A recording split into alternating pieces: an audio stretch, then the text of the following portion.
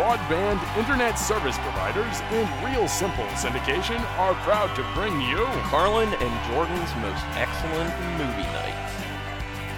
Well, I don't really know if I should say thank you for listening to this episode of Carlin and Jordan's Most Excellent Movie Night.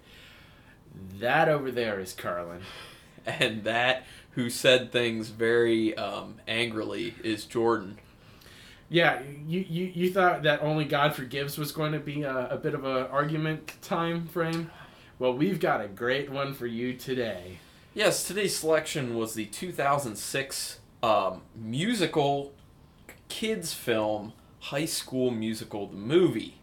And yes, this kind of is payback for Only God Forgives. Oh, is that what it is? Yes. I didn't want to say it prior to you watching it, but it kind of was my idea for payback for Only God Forgives, because I feel like we had been trading, bad on your side, bad on my side for a while, and I feel like Only God Forgives left you with a little more than me, so I was like, let me even this out. Actually, I may have gone a little too far on this one, though. Yeah, Jordan's having a reaction to talking about this film. But let me give you the real reason that I chose High School Musical. I did it because we try to hit every genre. I realized we have not done any musicals. Right. And on top of that, it's been a while since we've done a family-friendly or kids film.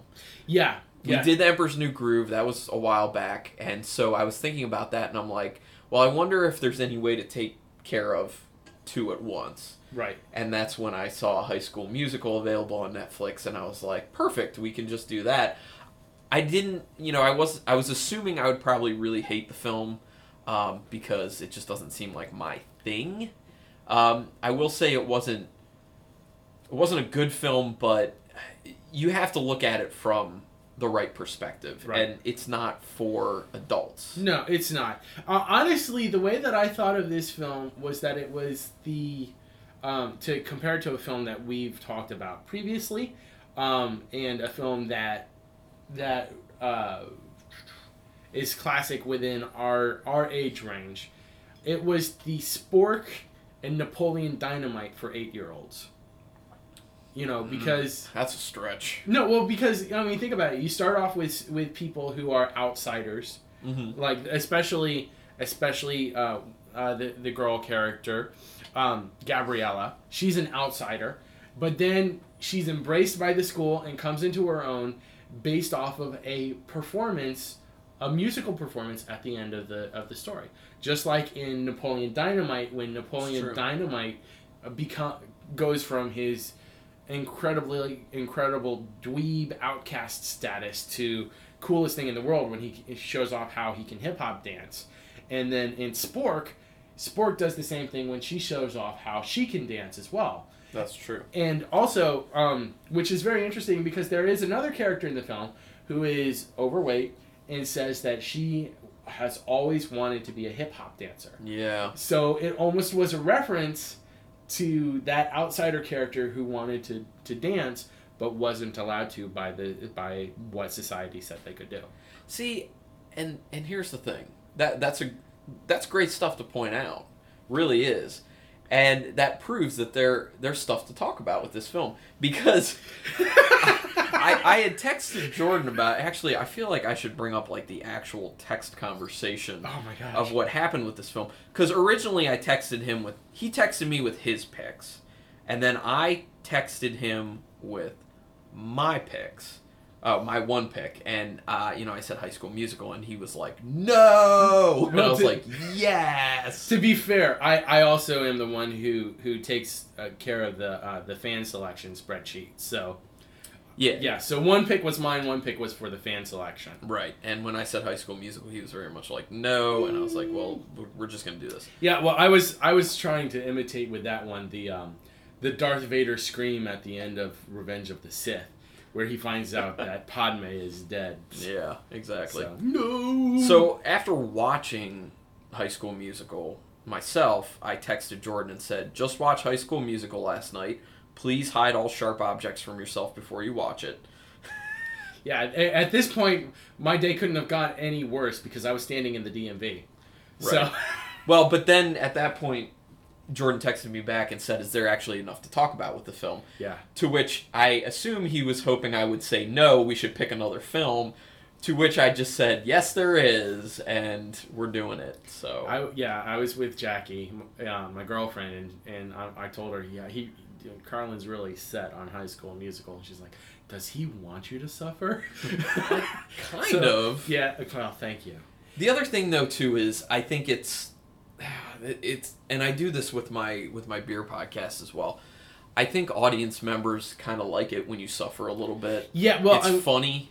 The thing is that when we're critical of something, then we have something that we can, really get animated about it. Right. I mean, the first film that we were really critical about on the Hunger podcast, Games. Yeah, The Hunger Games. That was one of our massive turd. Yeah, that was one of our most enjoyable episodes because Yeah. we were able to talk about, oh, this was awful, and everything. And sometimes it's just good to unload the suck. It's kind of a cathartic experience. Well, and it points out that, I feel like for this podcast we can't just always review good films because that's not true of what's out there. It's much like, I keep talking about it, but my beer podcast, we try beers blind and we have a lot that we don't like. And Right. and that's what's out on the market. There are a lot of bad beers. And there's with film, it's the same thing. Here's something that we should say right off the bat. It's great to love film. It's great to hate film. It's great to have your own personal taste. And Right. what we're doing, obviously, we're jaded because we have our own personal proclivities towards film. Like, Carlin enjoys the horror film. I enjoy the noir and historical thriller and the science fiction film. So we do have our own preferences that we're bringing to the table, which is one of the reasons why we rely so heavily on the requests of listeners and friends To make us step outside of our comfort zone with films. Because honestly, the films that we watch, because someone suggested it to us, those tend to be more rewarding than the ones that we pick for ourselves. Perfect example, Once Upon a Time in the West. Yes. That's a film I probably would have never watched on my own, but man, am I so glad that it was requested because that's now one of my favorite films, I'd say. Yeah, really. Yeah, I mean, not like top 10 maybe, but like top 20, top 30, something like that. Yeah. I mean, I look back at it and I actually will talk to people about it and say, you know what's an amazing film you should see if you like Westerns? Once Upon a Time in the West. Yeah. Awesome. Yeah. So anyway, we are today talking about High School Musical. Yes. You know what? I actually do think that this is our very first made-for-TV movie. Oh, it was made for TV. It was made for okay, TV. I wasn't 100% sure on that, which makes sense why I wrote down when I started watching it, God, it looks like it's made for TV. Exactly. It's a definite made for TV look and feel. Yeah, so it's not shot on film, it was shot on tape, so it does have that look There to you it. go. And also, you can tell because it has commercial breaks in it. Oh, does it? Yeah. I didn't really notice. Like, every time it fades to black, that's a commercial break. Oh, okay. I thought they just like fading to black. No. It's not a stylistic choice, it's a choice of format. Well, let's give the normal breakdown Sure. of this film. So, like you said, this is a 2006 movie, or production, and it's not true that this is Equilibrium was a film that was originally intended for theatrical release, but then was put out on DVD. It had a limited run, so it's not like we haven't done a film that hasn't hit the theater before, but this is the first one intended specifically for a television market. So the Netflix summary, in this family-friendly hit, a jock and a brainy new girl defy their friends' expectations by choosing the school musical over their usual pursuits, which is not true. Because they engage did the others as well. They have their cake and they eat it too. Yeah, that's true. But anyway, that's neither here nor there. It just goes to show how I'm always complaining about the accuracy of the Netflix summary. Right. But this film was successful enough for the Disney Channel that they chose to pursue at least 2 different sequels. And I may choose those as my picks in the future. Jordan's trying to fight back vomit. Coffee helps. The first one is High School Musical 2. Very original in its title. And the second one is High School Musical 3, Senior Year. So unless they decide to like move up to College Glee Club, I don't know exactly what they're going to do. You don't know. Yeah. The film was actually directed by a guy named Kenny Ortega. He's been around for a long time. Most of his work has been in television and everything like that. He did some Ally McBeal, some Gilmore Girls. So he does have a particular kind of audience that he's known for working for. He did some actual films, though, too. He did. He did This Is It, which is the Michael Jackson film that was released posthumously. Posthumously. I'll get that word right. You got it. And then he, back in the 90s, he did more actual film work, like fictional film work, with Hocus Pocus. Which was a good, like, Halloween-themed kids film. Right. And also, one movie that my friends always talk about, but I haven't yet seen, Newsies. Oh, you haven't seen Newsies? No, I haven't seen. Well, here's the funny thing. I was, I started High School Musical watching it, and I'm writing down the information about Kenny Ortega on my piece of paper, and I see what he's done before, and Newsies came up, and I'm like, damn it, I should have just picked Newsies because that's a musical, and it's, for that age range. Yeah. But whatever. And it was funny that you brought up Equilibrium before because Christian Bale is in Newsies. Yeah, exactly. Yeah, and that's actually kind of what made me think of Equilibrium. But so the actors for this film, keep in mind that this is a 2006 film. So I'm going to also mention the age of the actors, when they were born, and how old they are currently, just to give you an idea of where they were. Just to make people feel old. Right, exactly. You have Zac Efron, who was playing Troy Bolton. He was born in 1987, so he's currently now 26 years old. I went on to timeanddate.com and actually figured out the exact age for everybody. Some films that he's been in include That Awkward Moment, which kind of describes his career. The Lorax, which was... Did you see The Lorax? Yeah, it was pretty good. I don't know. I didn't like it. Personally. I was okay with it. I thought it was pretty good. I wouldn't watch it again. I felt like they deviated too much from the actual Dr. Seuss stories. They did. And they tried to make it almost an anti-media movie in certain regards, like an against big corporations, yet it's a big corporation that's making the movie. Right. So that to me in and of itself gets a little hypocritical. And then he's also in with a movie with Matthew McConaughey, The Paperboy. So those are some of the roles. Is that based on the old video game? I'm not sure if it was or not. No. Probably not. That's a joke. Yes. That would be the most boring movie ever. You're just like filming a guy just riding on his bike, throwing newspapers the whole time. An hour and a half of just that. I don't know. I mean, I could. That would be more visually interesting than High School Musical. I do want to point out real quick, Zac Efron, if you look at all the films he's done, he started out doing obviously a lot of young films, stuff geared towards kids.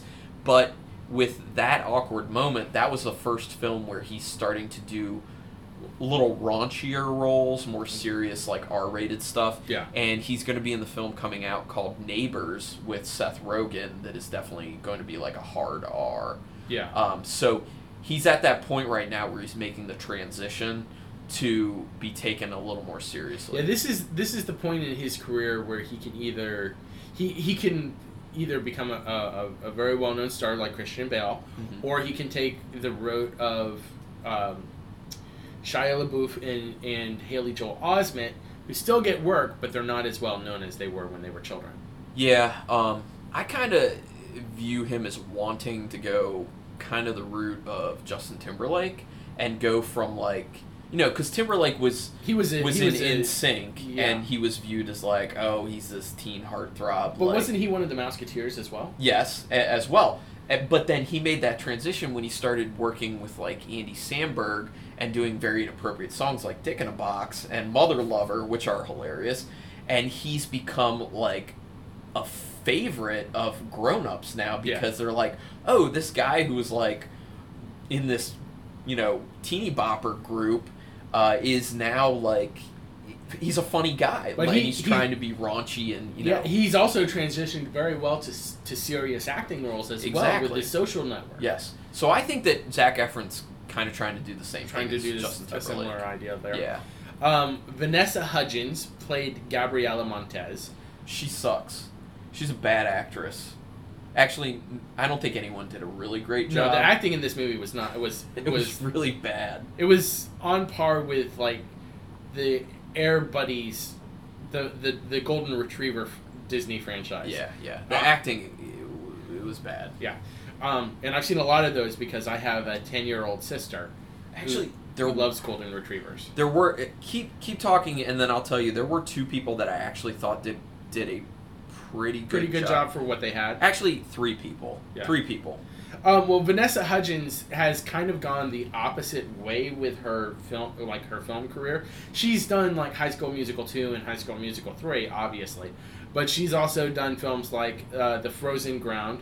She also has really branched off into. You were talking about Zac Efron, really getting his first R-rated film. Well, she was in Machete Kills.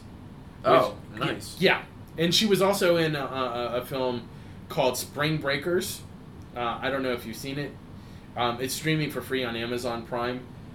Basically, a bunch of girls go to Tijuana for a vacation, and they run out of money, so they decide to start robbing stores.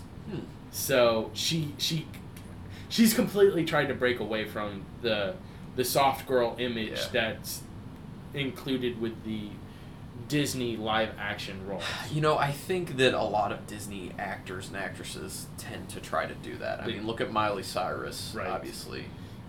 Yes. Yeah, I don't want to look at that, but yes. No, I don't. But yeah. You know where I'm going with that. You're right, exactly. And then another character, another actress who played a significant role in the film was Ashley Tisdale.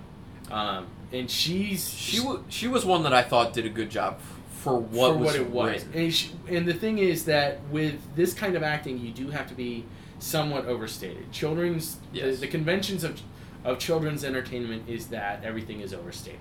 Right. And she did a good job with what she had to do as Sharpay Evans, the drama club diva. Yes. It was awkward that she was paired up with her brother. Yeah, And her brother was just a character who seemed rather unintelligent. Yeah, but I don't know. There were like undertones of like incestuousness there. I don't know. I didn't. Well, that's a little again, uncomfortable coming from you're Disney. reading into it as Carlin, the guy who likes it's- horror twisted movies. Actually, I wonder, could you recast the High School Musical as a horror film? We'll have to talk about this in a few minutes. Yeah, you definitely could. Yeah. I would love to see that done. But Ashley Tisdale, most of her work has been animated work, voice work. She's been a big part of the Kim Possible franchise, also on Disney, and then also one that is a cult favorite amongst even my grown-up friends, Phineas and Ferb. Okay. Yeah, so she does a lot of voice work for programs like that. But she was also in Donnie Darko as one of yeah. Was she one of the Sparkle Motion girls? She was in the credits that I found on IMDb. She was credited, I believe, as the nerdy girl.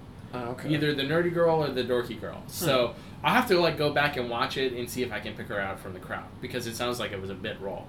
Wow. Well, she was part of a very big cult film. Yeah. So that's good. So let's go ahead and talk about musicals that you could have selected, or well, first of all, I just wanted to tell the other 2 actors that I thought did a good job for what they were given. Okay. Actually, the guy who played played Ashley Tisdale's brother in it, was the character of Ryan Evans, Lucas Grabeel. I think he did a good job with what he was supposed to do. And you know what? I feel like he was one of the only ones who actually did his own singing. Yes, that too, because you could tell everyone else. It was horribly lip-synced. Yeah, the lip syncing is awful. And the last person I thought actually did a really good job was Alessia Rulin.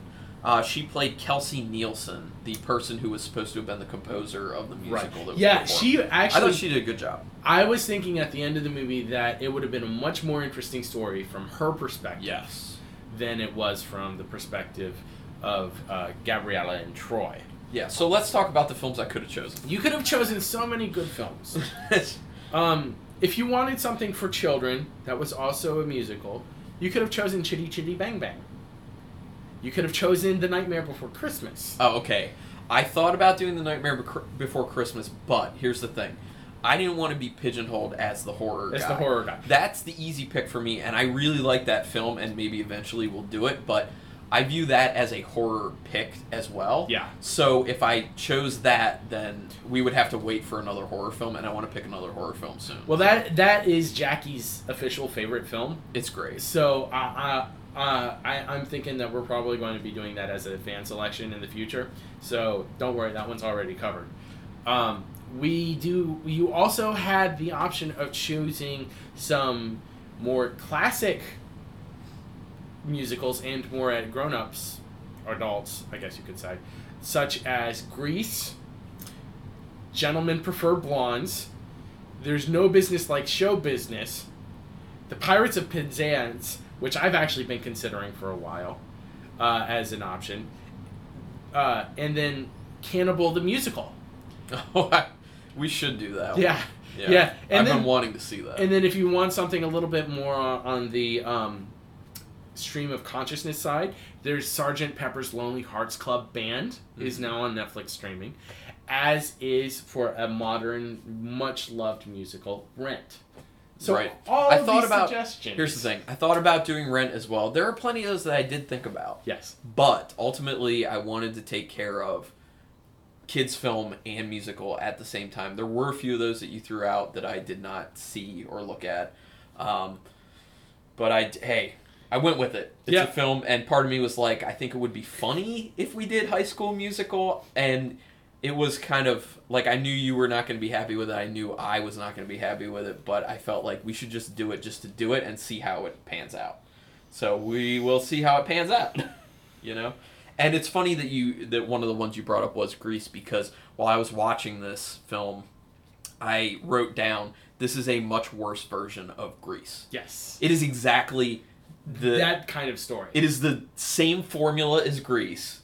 They probably actually watched Grease and then created a script based on Grease, but made it like more kid friendly. Yeah, exactly. So, so if you want to watch High School Musical and then watch Grease, or vice versa, you will see they are very similar. Very similar indeed. Yeah.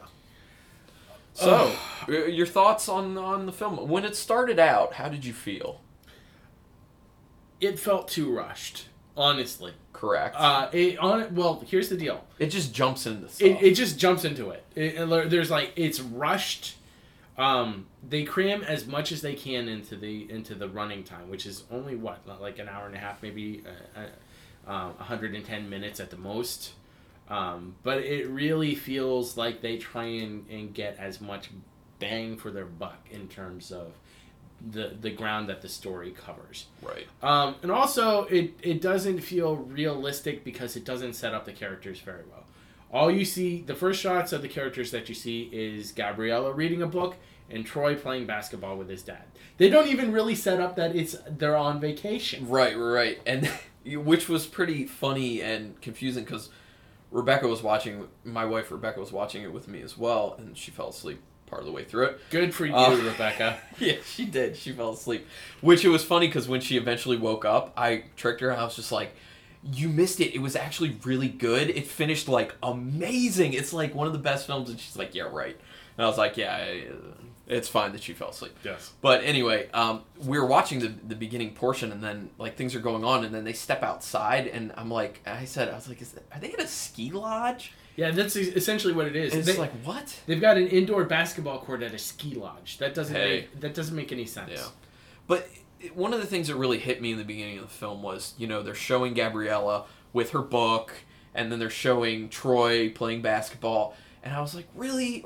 We're using these stereotypes? We're really doing this? Like, okay, Disney, you are a franchise that kids go to. Right.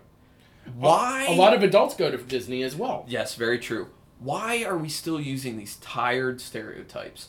From the perspective of they're tired and they're boring, but also from the perspective of if you keep hammering these stereotypes onto kids, right, they're going to use them. Yeah, but what's amazing is that it does kind of bend the stereotype a little bit because, yes, girls are perceived as being more interested in reading, guys are more interested in sports. Right. But the stereotype is that girls are not at all interested in the maths and science. Right. So But it does buck that. it does buck that a little bit, but not enough to really. And the funny thing is, just in our own family, I was the one who wanted to do the liberal arts stuff. Well, that's not true. My sisters were into history and everything like that. But one of my sisters worked professionally as a math tutor for a long time, and I was the one who was always involved in music degree stuff and audio production, the more arts oriented stuff. I considered actually going to school for a liberal arts degree in painting and drawing and stuff like that at one point. So that stereotype is not true, because there are plenty of guys who enjoy the more artistic side of things, and I'm horrible at sports, absolutely horrible at sports. I was the designated bench warmer all the times I played basketball in high school, Me too. Yeah, right. Don't worry. Yeah. I was there with you. So it was I got to sit on the bench and maybe play for about 30 seconds in the entire game. Right. So, that stereotype is tired. It's frustrating. And it's really giving kids a bad message of don't do what you want. My brother is 12 years old, and he is a fantastic musician.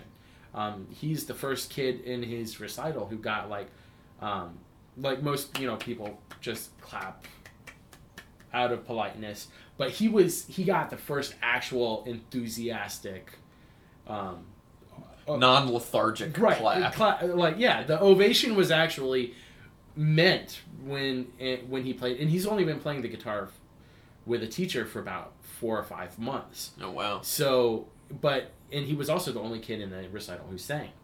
So he's very more musically oriented. He does enjoy sports, but he's that kid who loves music. So let's not just pigeonhole people into it. And that's the thing. I mean, ultimately with this film, it does have a positive message, and that's good, and I applaud that. And that's what you expect from something from Disney. Right. They're going to have a positive message with it. But you need to look at the film as a whole and realize what you're doing.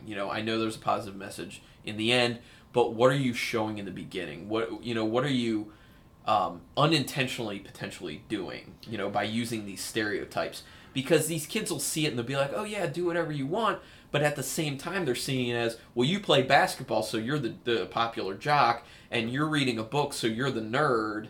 You have to understand how kids' brains work. And it also shows the stereotype that children are forced into their parents' expectations for them. Yeah, that too. Which is shown in the film. Very much so. That happens with Troy a lot, but at the same time, that's ridiculous. Yeah. It's ridiculous in the fact that the way, well, let's be honest, the way the grown-ups act in the film, I actually wrote down the grown-ups are just there to say yes to the kids. To be used, to just do whatever they want them to do, except Darbus. Well, no, but she is there to be the yes person for Sharpay. That's true. Yeah, they're just a vehicle to move the plot for the kids. Right, and the thing is that all of the parents in the film are shown as being complete doofuses. Yeah, that, and they're one-dimensional. And Darbus, she's just she only thinks about acting and musicals, and that's all she thinks about. And then Troy's dad, all he thinks about is basketball. Right. And the funny thing is, there may be someone out there like that, but I don't think you really have a basketball coach at high school level who thinks that that's the end-all be-all, because that's how this guy acts. Right. And he's trying to relive the glory days of him being on that basketball team when he was in high school. Yeah. I mean, just put a gun in your mouth, dude. That's where this is. Yeah, well, and the thing is, I don't actually endorse that. I'm sorry. No. But here's the deal: and this is a common idea that's perpetrated in media, is that there's the idea that is perpetuated that high school is the apex of your life. You know, this is where everything is going well for you. You get the girls. You know, you're slacking as much as you can. You know, there's no obligation and everything like that. And this dad, Troy's dad, is kind of perpetuating that idea because he's back at the school. He at one point tells his son, "I really wish I could be putting on the uniform and going out and playing the ball with you." And his son looks at him and laughs and he goes, "Ha, you had your turn." Yeah, like this kid's an ass. Yeah. He's like, haha, your broken dreams, I wipe my ass with them, Dad. Yeah. Well, and here's the thing. His dad doesn't, it's implied that he plays at least college basketball. But Right. he doesn't play, like, for the NBA or anything. So he goes back to school, the college, because that's, like, his entire world is basketball. And his entire world is high school basketball, where he believes his apex in his life was. Like, Sad. yeah, I mean, it's sad. It's depressing. God. And it's funny because watching this film from the perspective of an adult versus a child, you see things very differently. Yeah, I mean, a kid. Here's the thing. I mean, like an 8-year-old who watches this movie, there's like, oh my gosh, teenagers. Yeah. They're amazing. Yeah, Like, that's kind of the end-all be-all at one point. Right. I remember when I was like 7 or 8 years old, and we were living in South Carolina in the 80s, and it was, you see like the kids going around, and that was when punk was really big. So you get the spiked mohawk look and the leather and everything like that, and it was like, these are completely different. It's a completely different species. I don't understand where this came from. Right. So I can understand from a children's perspective, the idea of being really popular in school is something that's the only social status that they have. Yeah. I will say that when I started watching this film, as soon as the first song started, which is pretty early on, like probably within the first 5 minutes. 2 minutes. Okay, there you go. You counted. And why wouldn't you have? You also brought a list of all the films we could have watched. Yes. Fair enough.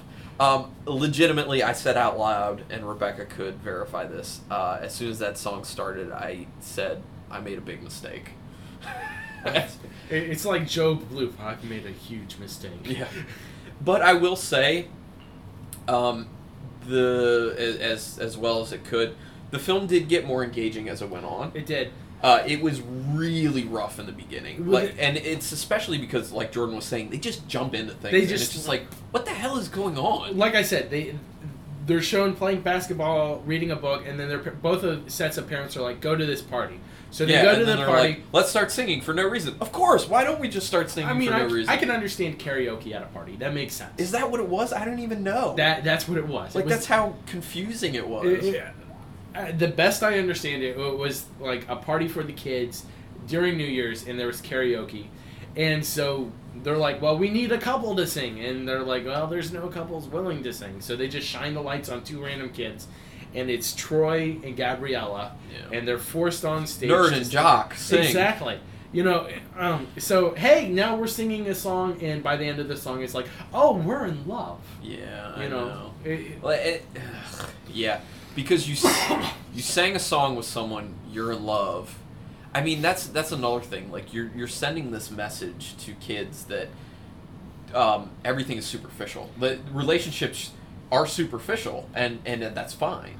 And also, it brings up the question: well, can there be a friendship between two people of the opposite gender that's going to, that's not going to end up in being some kind of romantically charged situation?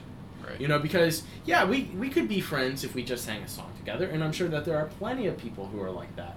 They participate in artistic or academic endeavors.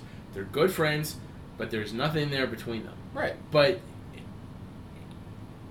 films like this kind of reinforce the idea that there always will be something in between people, even if it's not spoken of.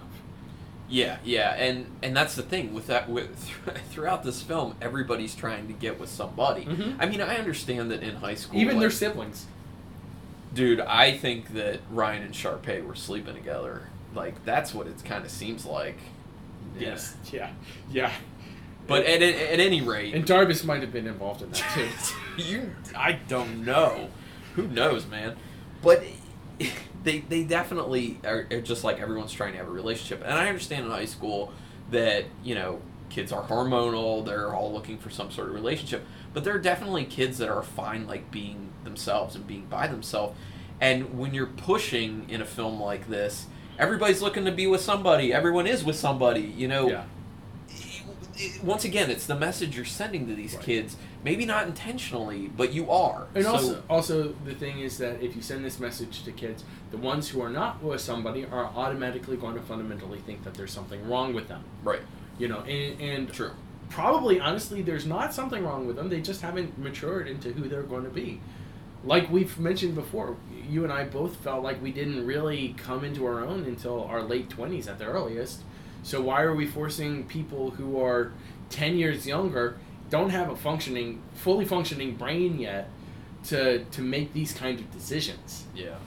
Well, and I legitimately did write down, you can even look to verify on my paper when I was watching. Towards the end of the film, I wrote, I'd like to see more movies like this focus on individuals and not couples. It encourages immature relationships that will dictate a kid's life events instead of making individual choices. Yes. So, and that's the thing. When you are so young, if you are trying to tie yourself to another individual, you don't have the ability to focus on yourself so much. Yeah. Because, especially when what you're seeing in film is you want to be in a relationship, that's what makes you happy, like you need to be in a relationship, you're going to be willing to do whatever to kind of have a relationship and keep a relationship going. So, you don't have the time to focus on what do you need at this point in your life to further whatever you want in life, whatever you're going to end up wanting, Right. a career, just being happy, knowing who you are yourself, Right. Whatever. If you're at that stage when your brain's not even fully developed and you're just pure emotion and that's all your brain doesn't even function with logic, it's just all emotion. It's like, this is what I need now. Yeah. You're setting yourself up for problems in the future. And that's why it's a big issue when you see kids in like middle school and high school who are just like jumping from like relationship to a relationship. They don't have time to be on their own, so they don't have the time to focus on their own actual needs. Yeah. And they don't have time to focus on figuring out who they are because they're always half of this organism that is a relationship, Yeah, it's like, have you ever read the cartoon strip, the comic strip Zits? Yeah, a long time ago though. Yeah. Comic strips were like my art form that I loved for a long time. And Zits was one of the best. It still probably is. I haven't checked in on it in a long time. But there's this whole thing in high school where the main character Jeremy is going through and he's seeing the world from the stereotypical 16-year-old's perspective, where he's got a girlfriend who it's an on and off again relationship. His best friend Hector is in a similar situation, but then there's this couple that they always refer to in like the written dialogue balloons as Mitch and Amy. It's not Mitch and Amy, it's Mitch and Amy.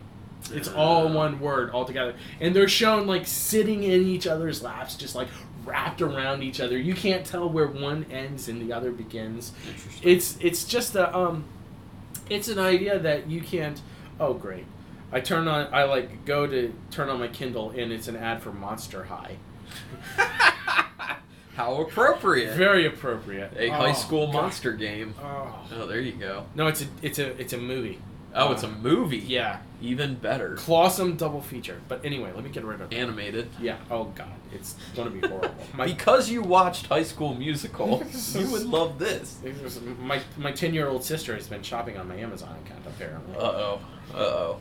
Well, warn her about High School Musical and relationships. And Well, no, all that. she's more interested in the Air Buddies and Beverly Hills Chihuahua franchises. Oh, interesting. Dog movies, yay. Yeah, like, dogs, your favorite animals, right, Yeah. Carla? I mean, fine, but you know. But okay, so here's the thing. High School Musical has a definite age range that they're trying to hit. Right. Every film has a target audience. Right. Would they successfully entertain their target audience? Yes. Yes, I believe they do. So on that Yes. level, the film is A success. quite successful. Yes. And Disney has definitely found a cash cow. Also, does it play as an actual high school performed musical? Yes. Oh my lord. So it is what it says it is, basically. I mean, honestly, I really do believe that's a movie that high schools could take and perform on their own stages. Do we want to encourage that? No, but not at all. But I'm just saying it could be done. It could be done. It may be a sign of the apocalypse if it is done, Oh, but God. it could be done, is my point. The music, in my opinion, pretty forgettable. I mean, there was a little bit of catchiness to some of it. The best music in the overall thing was the song that the basketball team performed, like at the very beginning. Oh my god! Actually, I thought that was the worst. No, with like no. Here's the deal. Terrible. This is why I found it to be interesting, is because They used the basketballs. the basketball, Right. the shoes, the Foley art Right. became the music. Now the rest of the song was horrible, but that portion Right. of it was Okay. very clever and well done, in my opinion. Then I can see what you're saying, and I understand that. Yeah, from the perspective of the actual singing and the lyrics. Oh, the song is horrible. I was just like, the songs are stupidly simple. Like, they're stupidly simple. And I understand you're shooting for a certain demographic, but you can be a little smarter than that. And also, a lot of the songs are really on the nose. Like the song that Sharpay and her brother sing at the very end of the movie at the callbacks is all about how we're going to knock everybody out of our way so that we can be on top. And they even literally climb Of each other. Yeah. They can be on top of Oh each other. my gosh.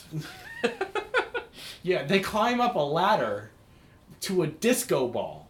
Yeah. You know, just to show, just in case the lyrics of the song weren't enough of a metaphor. Right. You know.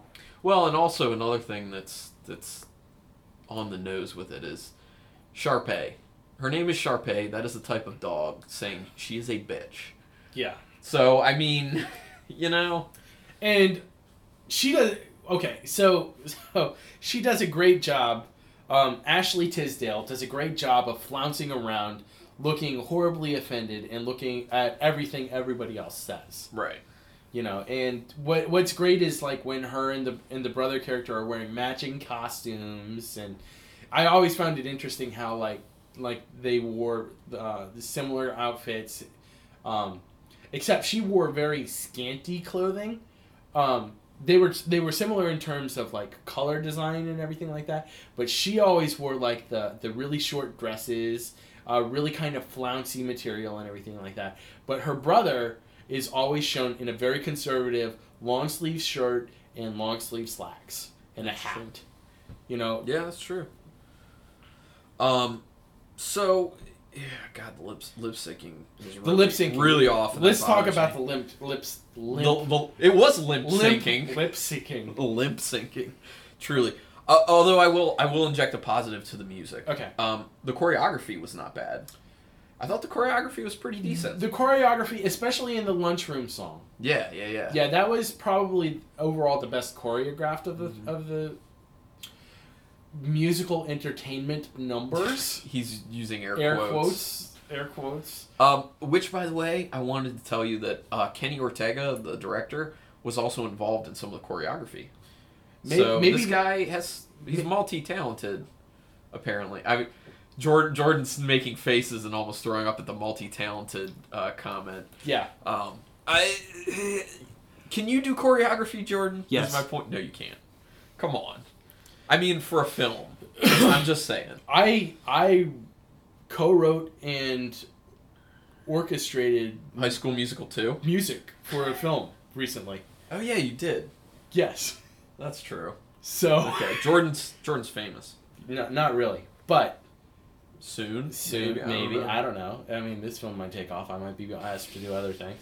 But the thing is that I have been involved in this kind of project before. So Right.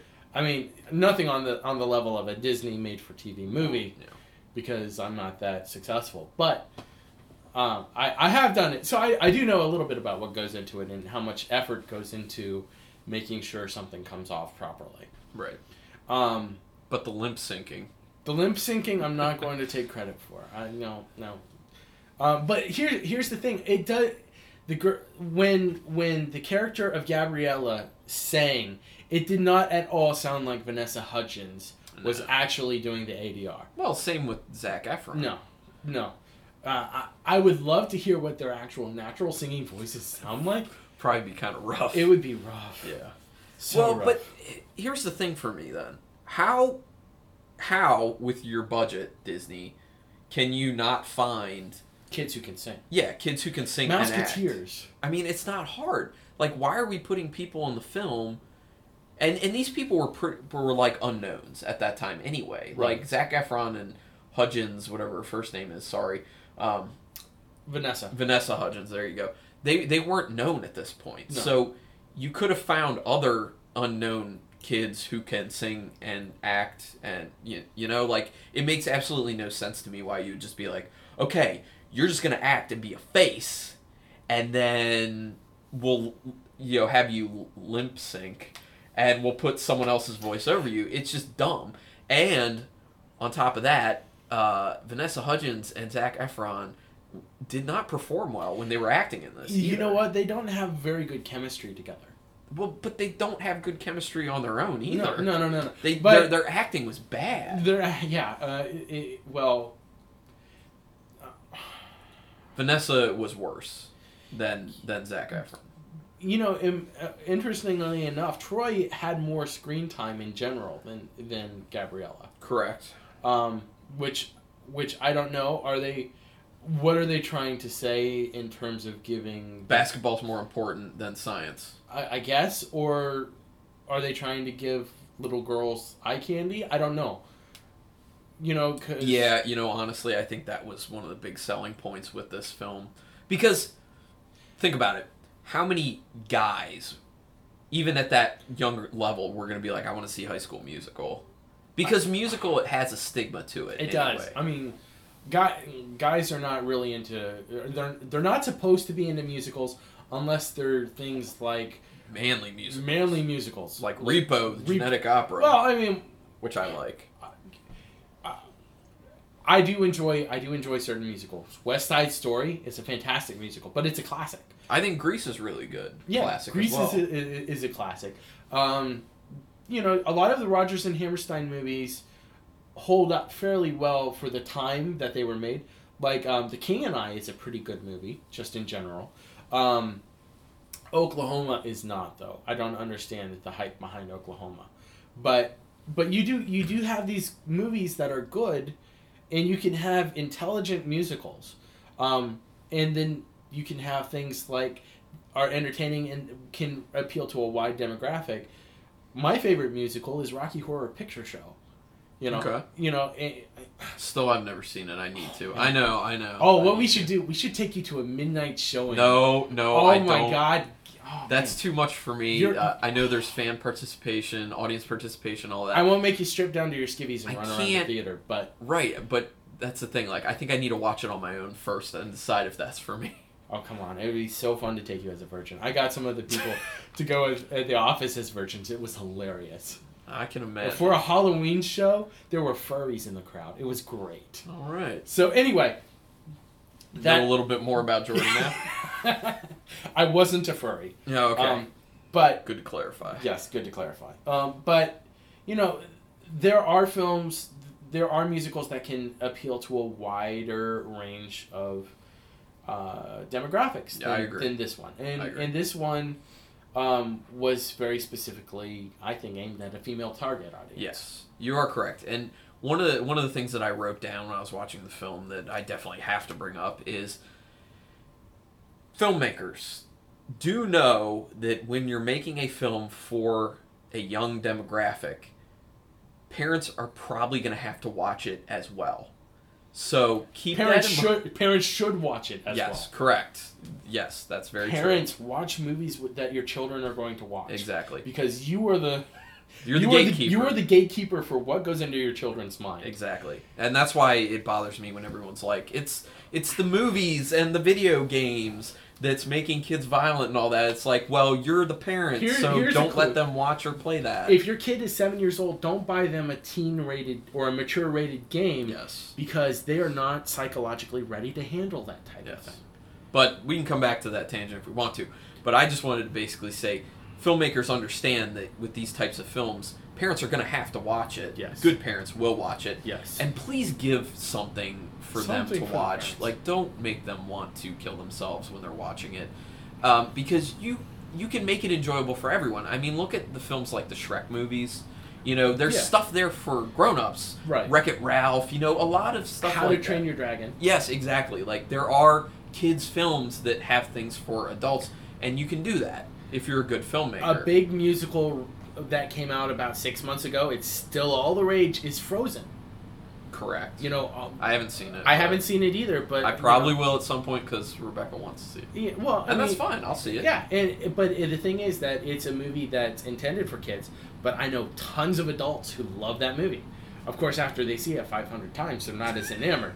But when their kids like Frozen every single day, they want to see it. It was kind of interesting, real quickly, to see some of the in nods that Disney threw in. Like, one of the characters actually says, "To infinity and beyond." That bothered me. I was like, what a stupid reference. Yeah. I mean, there weren't as many. There weren't many other Disney references to it, but that one was really stand out. You know, because kids are getting off a bus and they're like, "We're going to conquer high school." Yeah. Which, what a nice high school, by the way. Oh my God, that gym the facilities were amazing. Everywhere in there. Yeah. And I was just looking at it, I'm like, that's not a real high school. My high school was a real high school, and that building was a piece of crap. And actually, not long after I graduated, they tore it down. Tore the whole damn thing down. See, I was homeschooled, so like this to me just makes me glad I missed the experience. Because you were homeschooled, you think that like actual school was just a musical Well, I mean, every day. It's like every time I go into like a school to attend one of my siblings, like they did indoor soccer last year, and so I went to a lot of indoor soccer games on the weekends, and I'm like, this is a dungeon. You know, it's like dreary on the inside. There's like brown tile everywhere. The lighting is dark. You should have seen my high school. Depressing, very depressing. It's like I would have killed myself in this environment. No, again, not. Don't do it. Don't do it. Oh my gosh, we have. This is getting dark.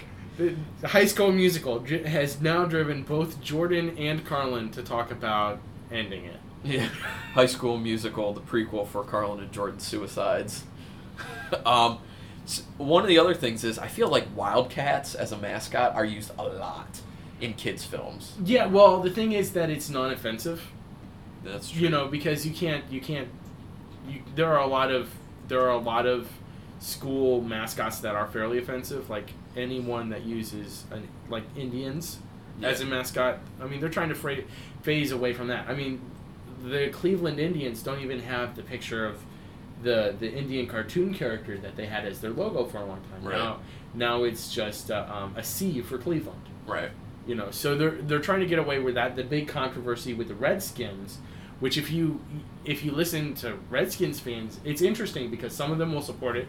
Some of them say, yeah, they should move away from naming the team that. Yep.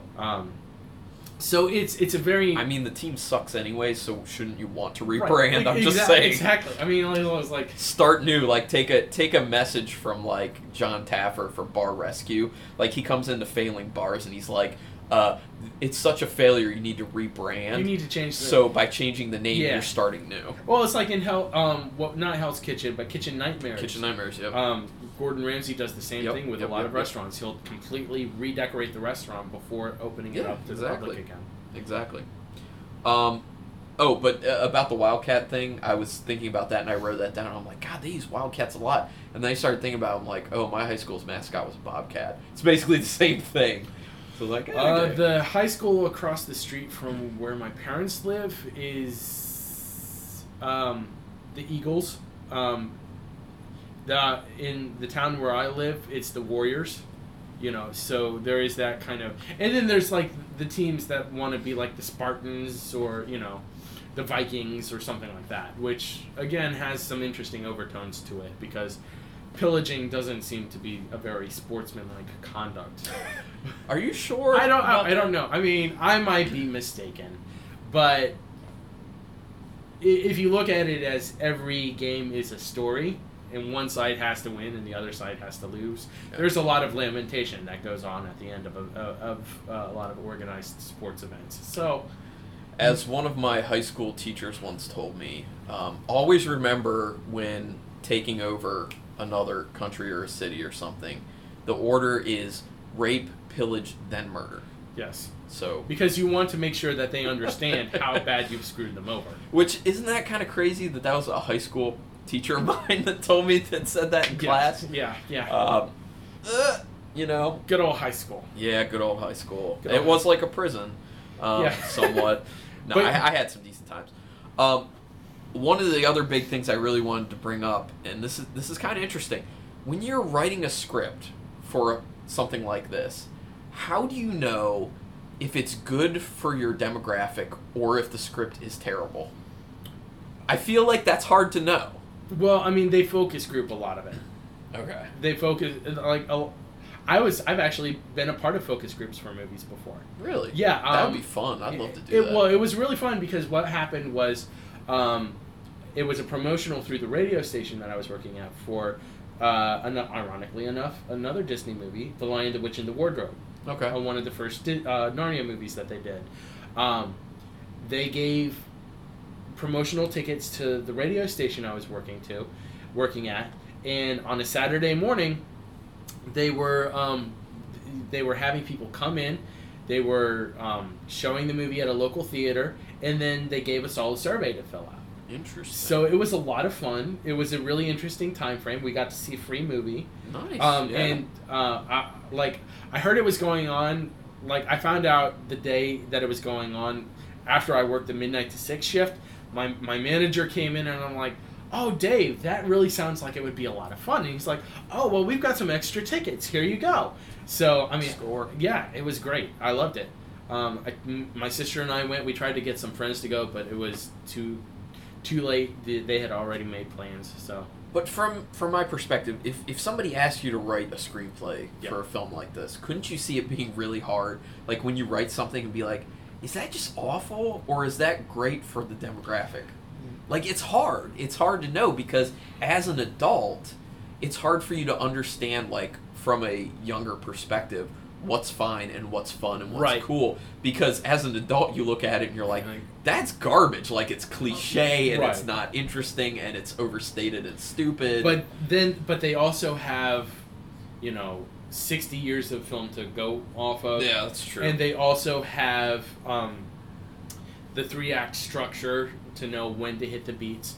And really, it's not about choosing an age range, but for the individual that you're shooting for, like in target demographic wise, but the age range for the story that you're trying to tell in the characters. So you're like, the problem is if you use like the 3-act structure where there's actually 7 points that you're supposed to hit, then your starting problem for Zach is Zach is a kid who plays basketball. Then the immediate next point is Zach meets a girl who complicates his life. Right. And then the end of Act 1 is Zach decides that he's going to participate in a singing audition with this girl. So you see, they have a series of steps that they can walk through, and they do that for each character, and then they intermesh the subplots of my dad doesn't understand that I like to sing as well as play basketball, with the subplot of I don't want to be known as the nerdy math freak girl, and then you add that all together and you get your movie. Yeah. So, well, that pretty much wraps up the excruciating hour of torture known as High School Musicals review. Jordan, I would like you to take the lead on rating this film. Okay. Here is my assessment of the film. Unintelligible noises, yes. Possession noises, It was not well acted. no. It was not well choreographed. Well, I mean, some of the Choreography was decent. The choreographing was appropriate to the target audience. The script was sent through a regurgitator, Yeah. and also Regurgitron, please. Disney Regurgitron 3000, and also, like I said, we've seen so many other movies with this exact same plot that it's not even worth talking about. I like how you just like petered out there. You're just like, it's just not. So 1 star. So 1 star. Okay. Okay. So obviously this film is not meant for adults, but like I said before, if you're a smart filmmaker, you can put stuff in for adults. So the fact that it is only exclusively meant for children is a weakness of the script.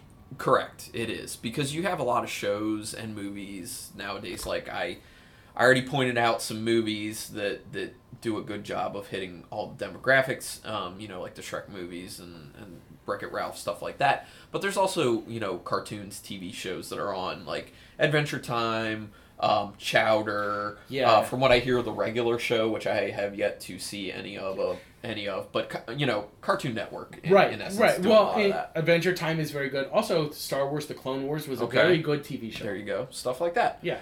So anyway, you can make it accessible for everyone and enjoyable for everyone. Right. The music was stupidly simple. The beats to it were very uninteresting. Yeah, Jordan's over there just snapping his fingers. I mean, it's like a metronome. Yeah, it's bad. The acting, like Jordan said, is really bad. There's a lot of stereotype usage. But the overall message is positive. It does play as an actual musical at a high school. It's a very meta. It has a meta aspect to that as well. Yes. There's a good message ultimately. There's some fun to be had there for that demographic. Overall, when you put yourself in the mindset of a young individual watching this who would enjoy a musical, I feel like that forces me to give it 2 stars. Okay. I personally would not watch it again, but I may choose for the podcast High School Musical 2 and 3 just to see what happens. I don't know. Jordan's getting mad. So, you have a very nice field outside. I will meet you outside with dueling pistols. Okay. Nice. And we'll go from there. Overall, 1.5 stars for the podcast. That's the best we can do. Really, really, honestly. But we kind of knew that going in. Yeah. I just wanted to see what was going to happen. And I do think it is important. Like we said, it's important to not just do the good films, but do ones that we don't enjoy so much, because we got to do our due diligence. We have to go through a lot of stuff. We got to go through the good, the bad, and the fugly. Yeah, and High School Musical, like Zac Efron at his age during this film, fugly. Yeah, fugly. Yeah, I don't know why he was like a heartthrob. He looks weird. I'm gonna be honest. He looks odd. I couldn't tell you. I feel like I was better looking in high school than him. That's probably saying a lot. That's saying a lot. Hey! Well, thanks so much for listening to this episode of Carlin and Jordan's Most Excellent Movie Night. Looks pretty much like we're out of time, so hope you have a good one. You've been listening to Carlin and Jordan's Most Excellent Movie Night. Our theme music was provided by Sweet Wave Audio. To find more royalty-free music for your own projects, check out sweetwaveaudio.co.uk. And special thanks to Ariana Ramos for her graphic design savvy helping us with our album art. Visit our website at mostexcellentmovienight.com to listen to other episodes, give us your opinion, and share with us other movies you'd like to have reviewed. You can also contact us through our email address, mostexcellentmovienight@gmail.com. We would love to read them on the air. Also, if you could rate and review the podcast on iTunes, we would be your friends for life. For sure. That's all for now. Thanks for listening to Carlin and Jordan's Most Excellent Movie Night, where movies are most excellent.